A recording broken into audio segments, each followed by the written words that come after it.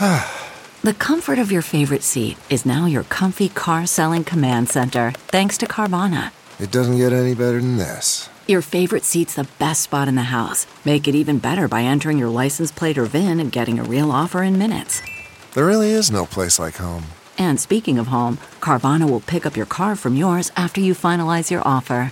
Visit Carvana.com or download the app and sell your car from your comfy place.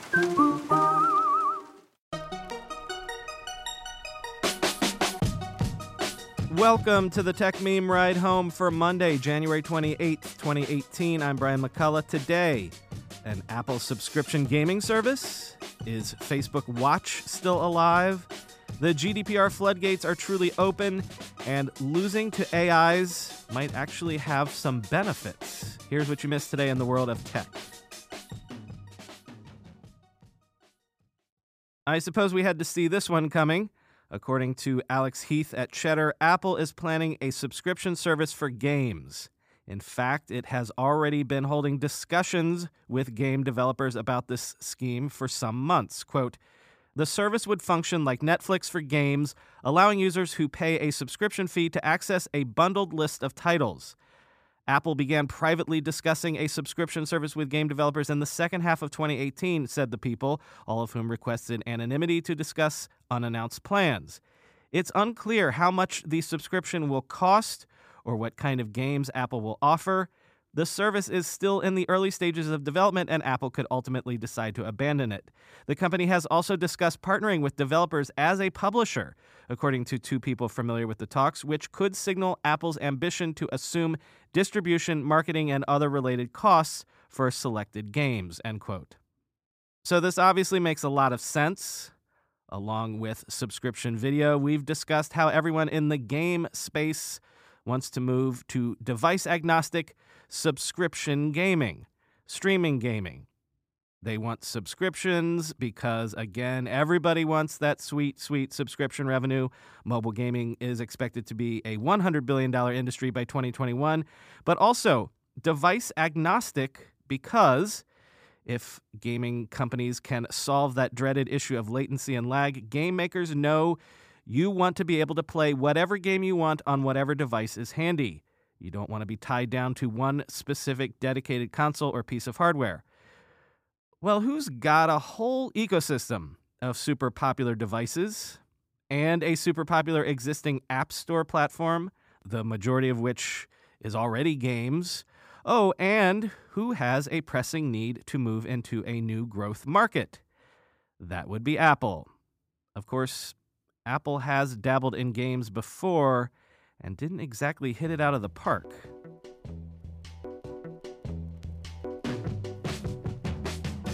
Weird little story here. Remember back in 2012 when Apple announced that it would be making Mac computers in the United States once again for the first time in years?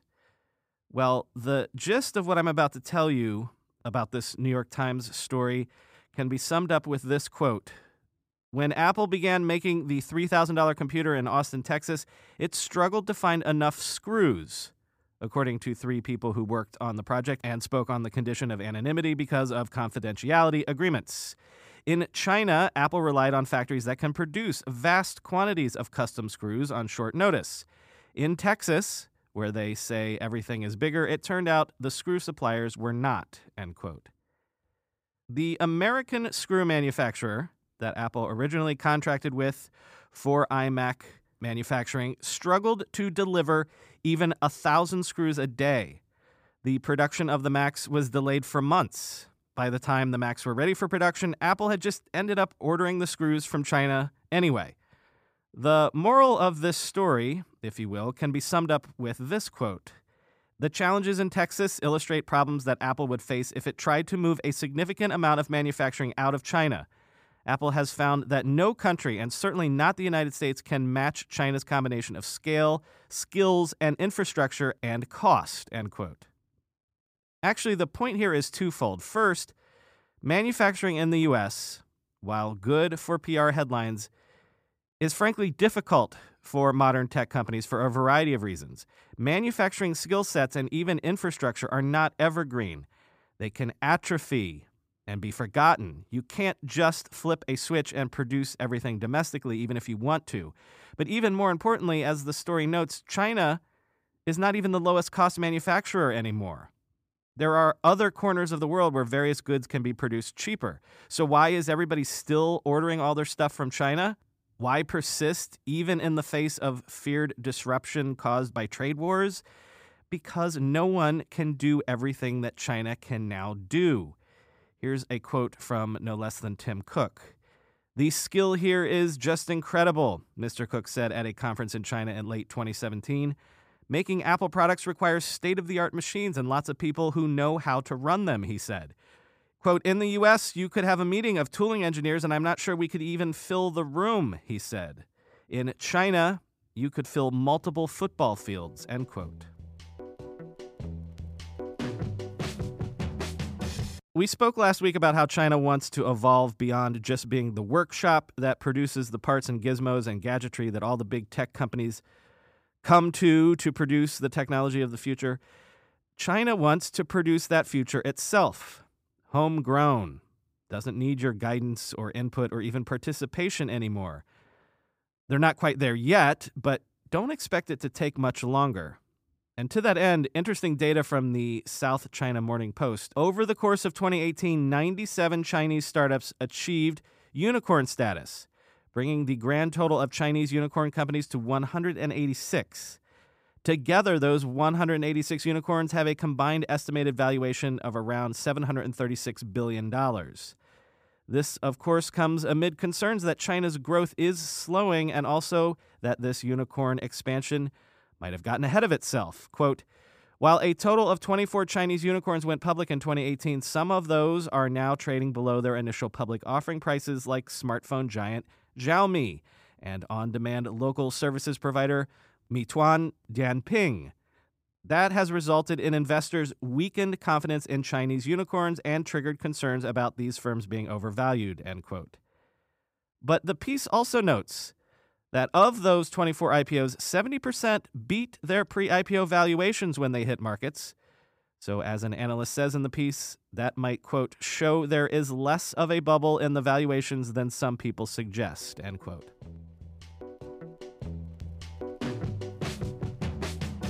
And on that is China slowing down beat for one more second, although this might be a unique case. NVIDIA's stock was down 12% this morning after it lowered its revenue guidance from $2.7 billion to just $2.2 billion for Q4 2019 due to, quote, "deteriorating macroeconomic conditions, particularly in China," end quote.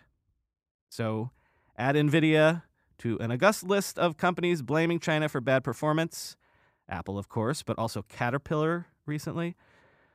But a drop of $50 million in just one quarter's revenue guidance, that's not peanuts. And of course, there's that little matter of demand from crypto rigs falling off a cliff and perhaps self-driving vehicles not quite arriving in significant numbers yet. In somewhat related news, Canalys reported today that smartphone shipments in mainland China dropped 14% in just the last year. 396 million units were shipped in mainland China in 2018, making that the lowest level since 2013. Smartphone sales are dropping all over the place, of course, but when the largest market in the world is down 14%.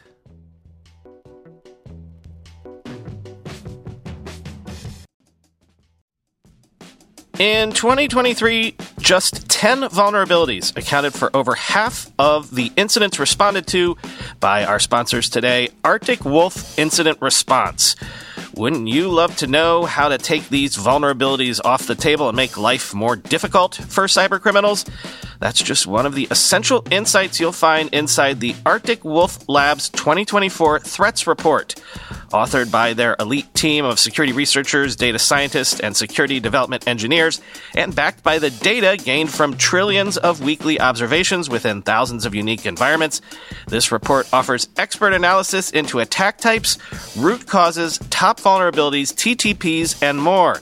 Discover the attack vectors behind nearly half of all successful cybercrimes, why ransom demands climbed 20% from 2023, and find out why 2024 will be an especially volatile year for cybersecurity. Learn more and get your copy now at arcticwolf.com/techmeme. That's arcticwolf.com/techmeme. How do you make a password that's strong enough so no one will guess it, and it's impossible for you to forget, and do it for 100 different sites, and make it so everyone in your company can do the same without ever needing to reset them? Sounds impossible unless you have 1Password. More than any other product I've ever told you about, I can vouch 1,000% for 1Password. I can't live without it. 1Password makes strong security easy for your people and gives you the visibility you need to take action when you need to. Any device, anytime, 1Password lets you securely switch between iPhone, Android, Mac, and PC with convenient features like autofill for quick sign-ins. All you have to remember is the one strong account password that protects everything else. Your logins, your credit cards, secure notes, or the Office Wi-Fi password. 1Password's award-winning password manager is trusted by millions of users and over 100,000 businesses from IBM to Slack. It beat out 40 other options to become Wirecutter's top pick for password managers. Right now, my listeners get a free 2-week trial at onepassword.com/ride for your growing business. That's 2 free weeks at onepassword.com/ride. Don't let security slow your business down. Go to onepassword.com/ride. Sarah Friar checks in with Facebook's YouTube killer, Facebook Watch, and her report is grim. Despite spending, by some estimates, as much as $1 billion last year to produce content for Watch, Friar reports that today's Watch is just a jumble of ads. Naturally, that's the whole point. But also no hit shows and, frankly, a tiny slice of overall video revenue. In other words, tumbleweeds. It all comes down to time spent. Facebook knew that users spent on average 45 minutes inside their apps every day, but only in 90-second quick hits on average. So Zuckerberg and co. turned to video because Americans still spend an average of 2 hours watching video every single day in some form or other, still mostly traditional television. But so far, quote, while researcher eMarketer estimates that Facebook as a whole will take in nearly double YouTube's $4.3 billion in video ad sales this year, it expects Watch to account for a single-digit percentage of that figure. I don't think it's yet become a must-buy for brands, says Abby Klassen, Chief Marketing Officer at New York marketer 360i. They are in a stiff competition for this kind of advertising and inventory, end quote. Last summer, a year after Watch went live in the U.S., half of consumers hadn't heard of it, and 3/4 hadn't used it, according to researcher Diffusion Group, end quote. I think the biggest indication of that is, if you stepped outside and stopped a person on the street right now and said, have you heard of Facebook Watch? They'd probably think, Facebook made a watch? Like the Apple Watch? No. Facebook Watch is that annoying tab that you never open, even though it never stops prompting you to do so. It's just weird about tech companies. For various reasons, they always want to be what someone else is. No one can ever concentrate on just what they're good at. For years, Microsoft wanted to be Google. Google wanted to be Facebook. But, how many times can they fail at social before they understand that that's just not a lane they can swim in? Facebook now wants to be YouTube or maybe Netflix or something, anything. Zuckerberg just wants to own videos as well. Who's going to be the one to tell him he's not very good at it? It looks like the floodgates have well and truly opened. A GDPR complaint, a new one, has been filed against Google and, in this case, also the IAB, by privacy advocates in Europe. What is the trouble this time? Well, every time an advertiser bids to show you an ad on the internet, they choose from, or at least the algorithms choose from, a dizzying array of advertising categories, ranging from everything including mental health, sexually transmitted diseases, right or left-wing politics, religious affiliation, cancer, mesothelioma, male pattern baldness, on and on and on. This is what I always describe as slicing and dicing advertising on this show. These are incredibly intimate and sensitive labels, but they can't be used to identify you specifically, right? These are just categories in aggregate, except they are trying to identify you specifically. That's the whole point of how this sort of advertising works. So this new complaint is about that, about real-time bidding on advertising, and it, quote, alleges wide-scale and systematic breaches of the data protection regime by Google and others in the behavioral advertising industry. It argues the personalized ad industry has spawned a mass data broadcast mechanism which gathers a wide range of information on individuals going well beyond the information required to provide relevant adverts. And also that it provides that information to a host of third parties for a range of uses that go well beyond the purposes which a data subject can understand or consent or object to. There is no legal justification for such pervasive and invasive profiling and processing of personal data for profit, the complaint asserts, end quote.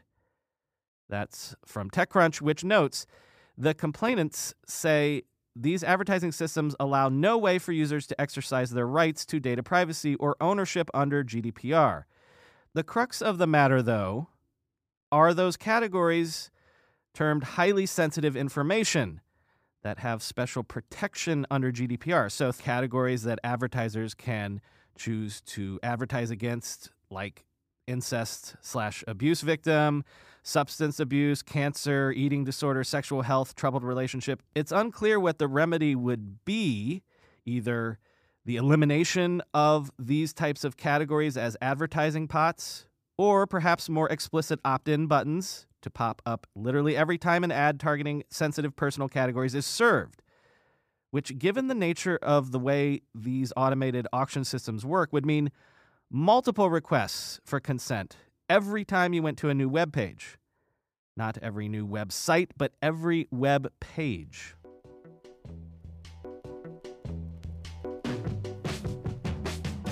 Finally today, remember that story from last week about the AIs that can now beat humans at StarCraft 2?